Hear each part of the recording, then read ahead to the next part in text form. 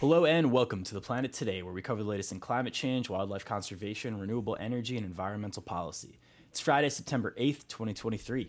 I'm your host, Matt Norden, here with producer and co-host Nick Janusa. Nick, welcome back. I missed you dearly last week. I missed you too, Maddie. Happy fall, everyone. Unofficial start to fall, everyone. I hope you're enjoying the 90-degree temperatures. Really feels like fall, that little chill in the air. Just been great so far.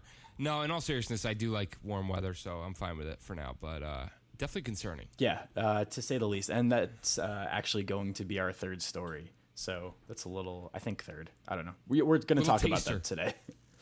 Yeah, little taster. I'm just throwing little tasters out for you guys. So there you go. I wonder how many listeners are like, thank goodness Nick is back. 30 minutes with just Matt was rough last week. And let me be the first to tell you, it was. I listened back to every single episode we do. And I don't hate the sound of my own voice. Like, it's something you get used to when you do this that Nick and I are doing. I stopped listening last week. I couldn't get through it. I was just like, this is too much monologue. This is too much me. I am so glad you're back. Yeah. I feel like it's just like anyone would stop listening halfway through. Like, unless you like really, truly are like a narcissist and you love hearing the sound of your own voice. But yeah, I'd be in the same boat. If I was doing a 30-minute podcast by myself, I'd be in the same boat. And that's why we deeply appreciate our co-host, our producer, and everyone else who's stepped up along the way to make this show possible. Let's get into today's episode right now.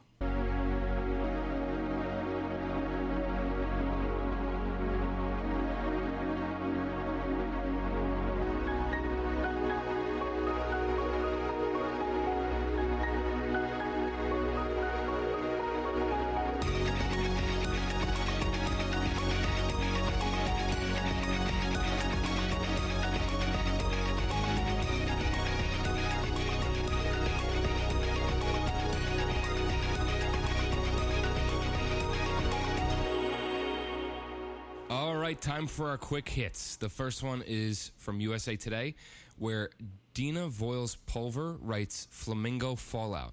Iconic pink birds showing up all over the East Coast after Idalia. So first of all, Hurricane Idalia was the strongest hurricane to make landfall in the Big Bend region of Florida in over 125 years, causing life-threatening storm surge from the Tampa area up through Big Bend. Idalia had maximum wind speeds of 125 miles per hour and set records for high water levels in Tampa Bay, Clearwater Beach, and the Steinhatchee River. 3 people also unfortunately died as a result of the hurricane. But I want to switch gears to what's called flamingo fallout, where flamingos have now been spotted in Alabama, North and South Carolina, both coasts of Florida, Tennessee, and even as far north as Virginia and Ohio. A fallout happens when flamingos get caught in hurricanes and then dropped out along the coasts. This specific fallout has been called unprecedented because of how many different places the flamingos ended up. Some of these birds can be traced back to the Yucatan Peninsula in Mexico thanks to bird tagging. Birds are able to fly through hurricanes by staying in the eye of the storm, but some get diverted when trying to fly around the storm before eventually being dropped out of the heavy winds. Yeah, so that part of this article was one of the most eye-opening things for me because I just genuinely had no idea like how birds made it through hurricanes. I kind of just assumed like they flew in circles and then the winds died down enough where they could fly out. But no, apparently they get like caught up in it and then just dumped out in Ohio all the way from Florida, which is scary and terrifying, I'm sure, for the birds, but also like really fascinating to study how far they went in such a short amount of time. Yeah. And the thing I'm really interested in is I know flamingos live 20 to 30 years in the wild. So these are birds that are going to live for a while. And, you know, I'm curious as the climate changes, will it happen and has it happened enough so far where these transplant birds might be able to set up a colony in Florida or some of the other states? Like if enough resources that they need are present, are we going to have, they're not native, but like a new natural colony of Tennessean flamingos? Yeah. Oh, no, this is a super, super interesting one. And like just think about how far that is. Like Yucatan Peninsula, Mexico, all the way to like North Carolina or like Virginia. Yeah. It's just an unbelievable amount of distance to think about. And it's got to be completely disorienting to them, to be honest. Like, I feel so bad that they have to go through. But a really crazy story, one that I did not know at all. Yeah, and I think a lot of times when we focus on the fallout from hurricanes and how it impacts people and wildlife, we talk a lot about destruction.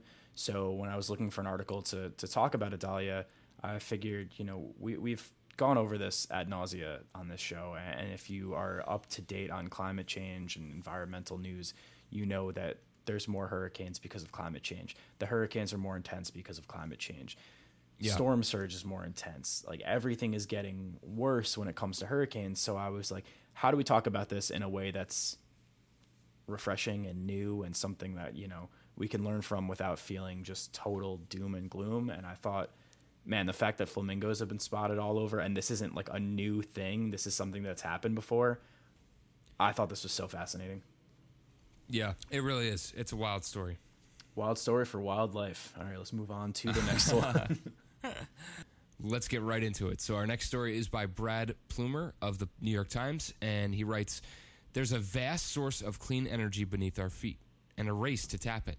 So I feel as if whenever Nick and I talk about renewables, and I shouldn't just say me and Nick, this is kind of like a greater U.S. approach right now based on just the scale of these renewables. But whenever we discuss this, we're talking about solar, we're talking about wind, and what we're going to focus on with this story is geothermal energy. And the way that it works is by using naturally hot reservoirs underground to power small turbines that create electricity. So think about, the Earth's crust, and think about the Earth's core. And the further deep down you get into the Earth, the hotter it is.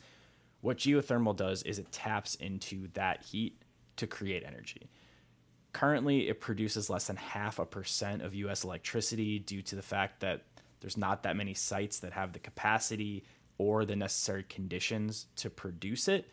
But this article highlights how some experts think it's possible to use drilling techniques that we've used for fracking to tap further into the earth and access more heat, which is going to have a tremendous potential to create really abundant carbon-free electricity. Yeah, so the geothermal companies pursuing this approach are cracking open dry, hot rock and then injecting water into the fractures that they create. This basically creates a manufactured reservoir to generate geothermal energy.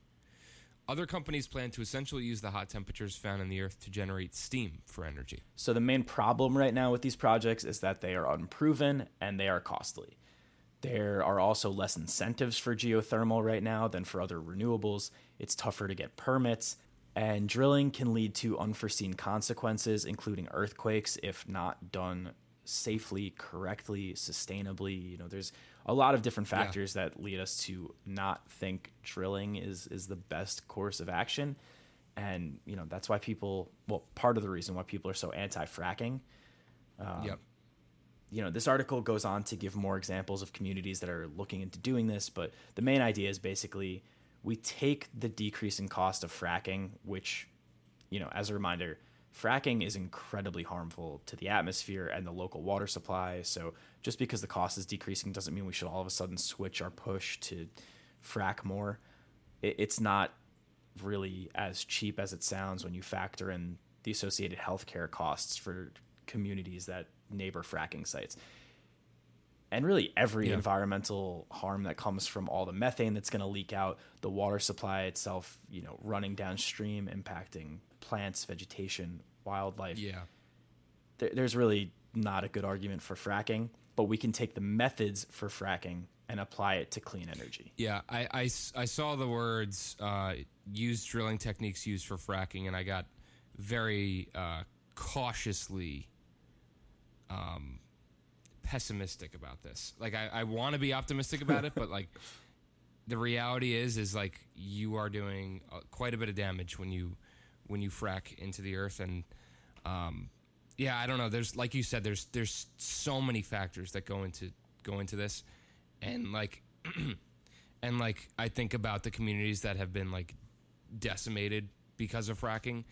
And I'm like, we just got to do a lot more research before we go in and just tap it like this guy says. Yeah, and I think I agree with you wholeheartedly there, but I think that what this article really does a good job of highlighting is like the problems with fracking are mostly related to extraction of oil and less related to the actual drilling process. Right.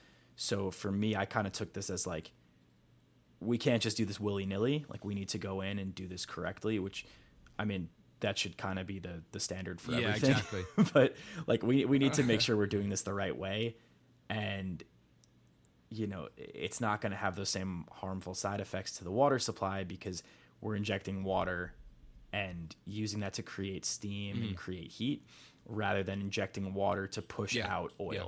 So we'll see. Yeah, it makes sense. You know, geothermal is something that is absolutely abundant, like the article says. Right now, it doesn't really produce that much electricity in the U.S., and we are always down to hear about more carbon-free, responsible energy sources. And, you know, I hope that at scale this can become one and have a really major positive impact on the atmosphere as a whole, to be honest.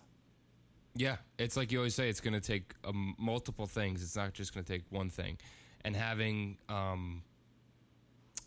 you know, it's another piece of the pie. Yeah, exactly. So that's what it can hopefully be one day. So, all right, let's get into our next story from the New York Times as well, where Mira Royana-Sakul, Christopher Favel, Blackie Migliozzi, and Eli Murray write, America is using up its groundwater like there's no tomorrow. So this is a story map. If you open up the article, it's a really interesting set of maps that are used in tandem with little blurbs, little excerpts, and then it goes into a full article. It really just does a fantastic job of highlighting how groundwater has been used in the U.S. and how low certain areas have gotten with their groundwater. If you're a Times subscriber, definitely check it out. If you're not, feel free to message me, and you know, I could gift, I think, like 10 articles a month. DMs are open at Planet Today Pod. You've done that for me plenty of times, so this is definitely an open shout out. Basically, what the Times found with this was an analysis of water levels at tens of thousands of American sites, and nearly half of those had declined significantly as we are using more water than can naturally be replenished. The aquifers that they wrote about here supply 90% of the nation's water systems, which have turned parts of the U.S. into extremely productive farmland, but at the cost of depleting our groundwater sources. The authors say that their decline in groundwater hurts the American economy and society as a whole, and basically what this comes down to is sprawling cities using more and more water, and industrial farms also using tremendous amounts of water. This analysis found that every year since 1940, for example, more wells have had falling water levels than rising levels. Much of this problem can be attributed to a lack of a cohesive plan for how to use groundwater sustainably. Hydrologists tend to study groundwater at the local level or on one region. Some states have plans to drain their aquifers entirely, then letting them replenish.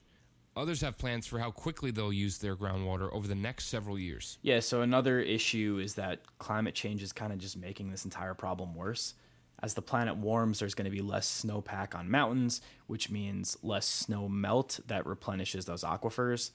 Also, more intense rainfall from climate change doesn't mean more rainfall entering the aquifers themselves.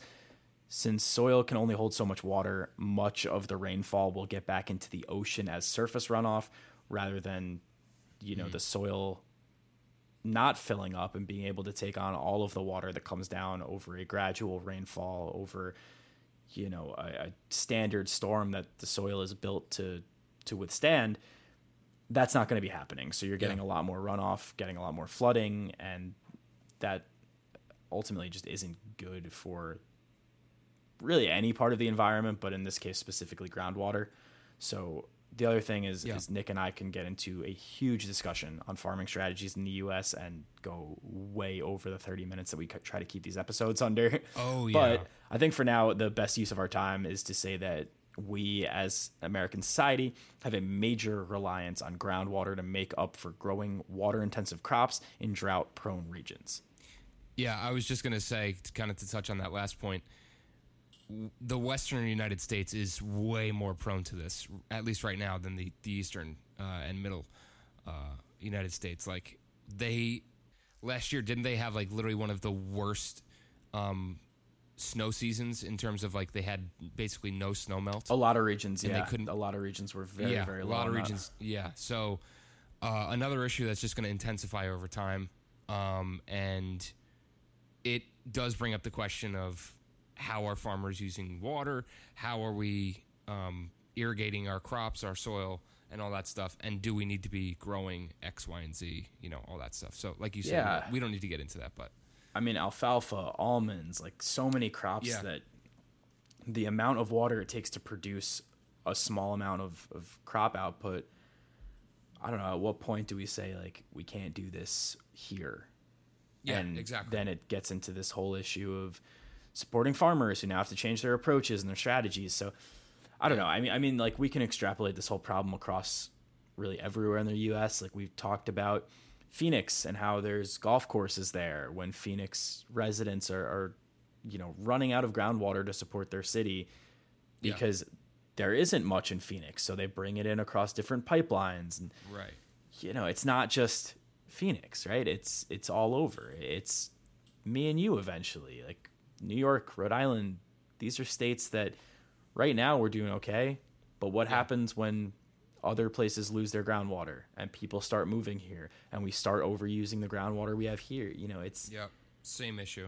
It's a huge, huge problem that, this is one of those things where, like, I don't envy the policymakers that have to take these challenges on because these are problems that aren't going away anytime soon. They're not going to solve themselves. And in fact, with the population of the world, of the US, wherever we really want to look at it, growing as much as it is, we are going to need more water, not less.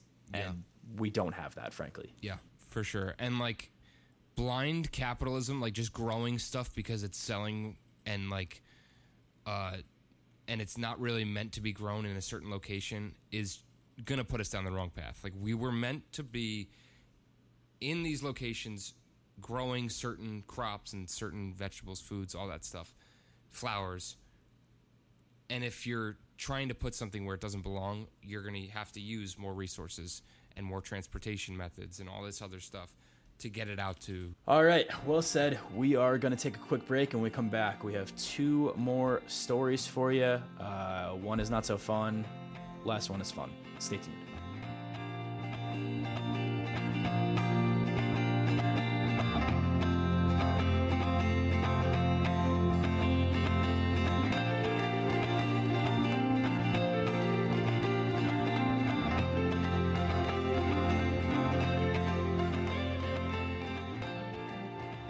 Today's episode of The Planet Today is brought to you by Valo Alta. Valo Alta's Everyday Handkerchief is a high-performance, daily-use handkerchief designed to help minimize your impact. Made in the United States from sustainably sourced Irish linen, capturing the material's historic craftsmanship and natural antimicrobial properties, handkerchiefs perfectly balance softness with durability and absorbency with rapid drying. Ideal for functional use in all settings, from the outdoors to routine encounters, their small and lightweight design makes one a must-carry for wherever life takes you. Build your own bundles from limited edition colors at valoalta.co and save 15% with code TPT at checkout. That's VALAALTA.co and code TPT.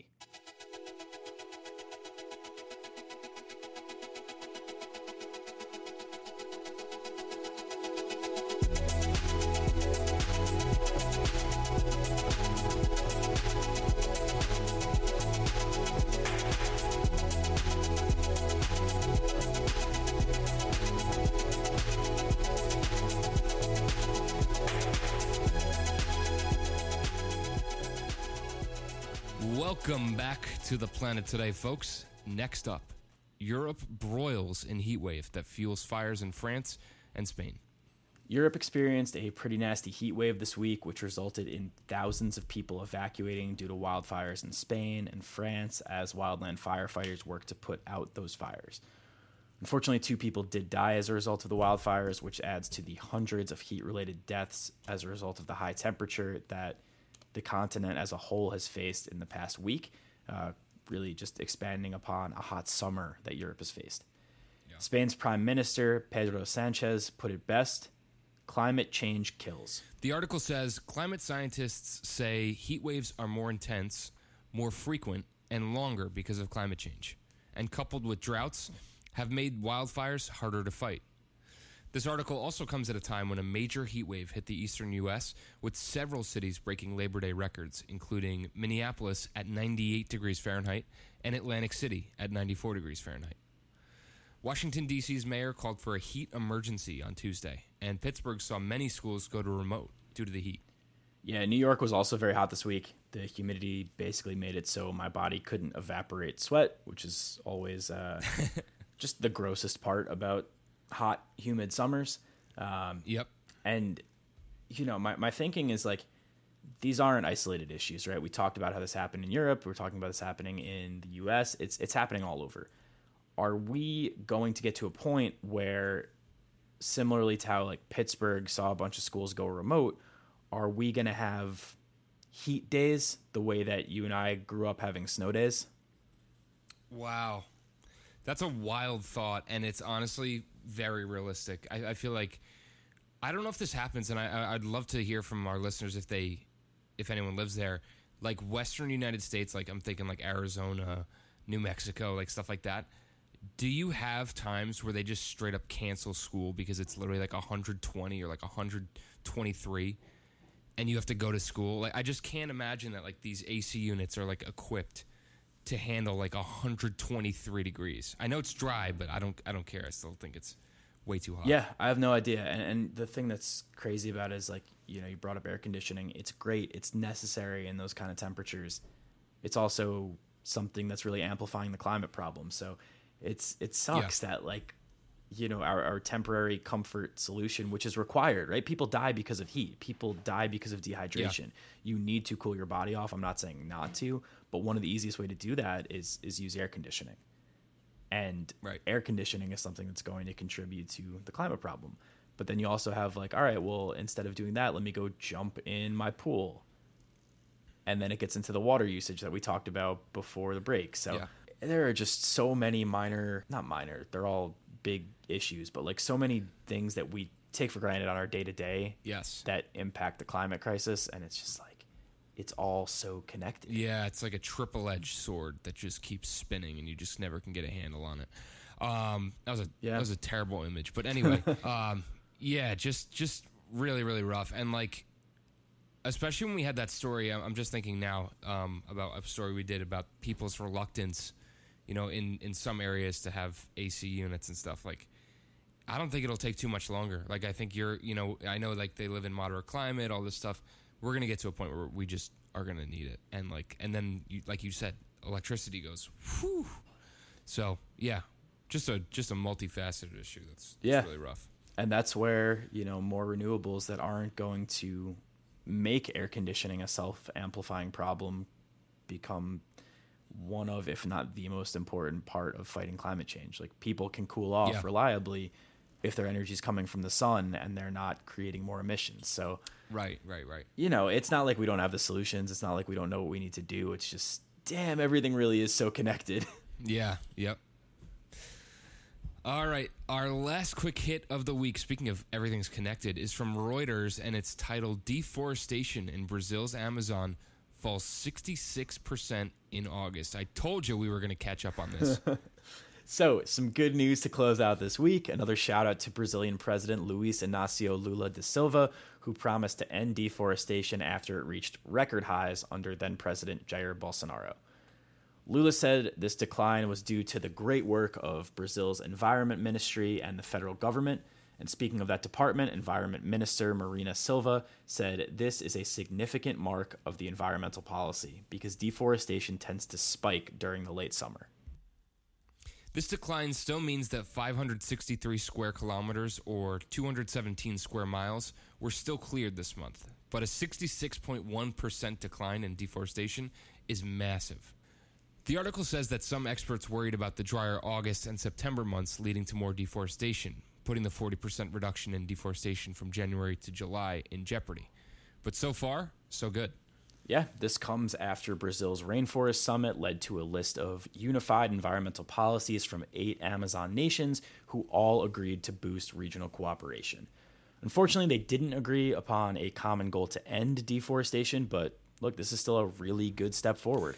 Yeah, absolutely. And like, we were so worried. I can't remember when this was, but we were so worried. Like, oh, we had great numbers, and then it was right back up or something like that from January to February. Yeah, January to February. Yep. And now to hear this news, it's fantastic. Like the Amazon is a massive part of this climate change issue. They call it the lungs of the earth. So yeah, it's massively important to fighting climate change, and the more we can fight deforestation, the better off we are in Brazil and across the world. Yeah, absolutely. And something I want to just highlight for the listeners is what you said, towards the end of our summary there. This still means that 500 plus square kilometers, 200 plus square miles were cleared this month. So it's not like the fight to end deforestation ends here. This is something that it's not going to go from record high deforestation to reforestation just like that. Yeah. So looking at this as a 66% decline is amazing. This is such good news. But we still need to keep fighting for this. And I think something the article closes out with that I want to close this episode out with is World Wildlife Fund's Brazil director Mariana Napolitano said that more is still needed to be done, including traceability and transparency in the livestock, gold, and other commodity trades. And look, that means we need to know where our products are coming from, where our meat's coming from, where gold is coming from, where wood is coming from, or lumber, stuff like that, because we need to be able to know that the companies that we are buying things for, the industries that we are supporting are not contributing to deforestation. So this is great news, but like I alluded to earlier, the fight to save the Amazon is far from over. Yeah, agreed. And I think like you said, the fight is still ongoing, but it is nice to see at least some sort of consistency, like where we had Bolsonaro, who was just erratic and like deforestation was running rampant. It's nice to see that Lula has it at least somewhat under control. So definitely. And like I said, more work to do, but off to a great start the first 8 months of this presidency for Lula. So that's going to do it for today's episode of TPT. We will be back next Friday for another one. But until then, please go give the show a 5-star rating and review wherever you can. Follow our socials at Planet Today Pod. Nick Chanusa produces our show, who makes all the music you hear throughout it. Nick, where can people keep up with your stuff? You can keep up with me at soundcloud.com/BudlinCape, and that is BUDLYNCAPE. Go check me out, y'all. Our logo is made by Kaylee Vietz. Have a great weekend, everyone, and we will catch you right here next Friday. Peace.